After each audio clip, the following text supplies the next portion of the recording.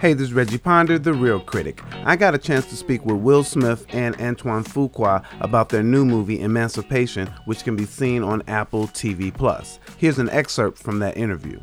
My question is to Antoine and Will. There's a discussion that's happening in this film about freedom, whether you're free, whether you're not. And Antoine, I'd like to get your thoughts on why you had that included, and Will, what you think about that whole concept of freedom.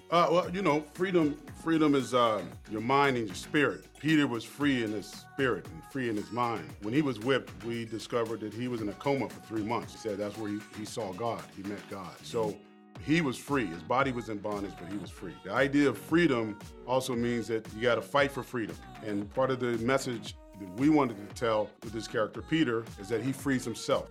He frees himself. There's nobody coming to the rescue, right? When Peter says we must fight, that's what I'm trying to tell you. We got to free ourselves, right? Of all the baggage, not just physical, all the baggage. So that's what freedom means to me. Yeah, and that's that same concept, and it's, I've described Peter as a spiritual warrior, right? And Peter's fight for freedom, the central fight was within himself, and the central freedom was from doubt. He was not going to doubt God, that he was going to trust, and he was going to surrender, and he was going to believe the commitment of God, that whatever Peter is experiencing, he was taking it as a divine benefit. And he understood the relationship between suffering and salvation. And he believed fully that if he just submitted to God, and there's a moment in the film that I love so much that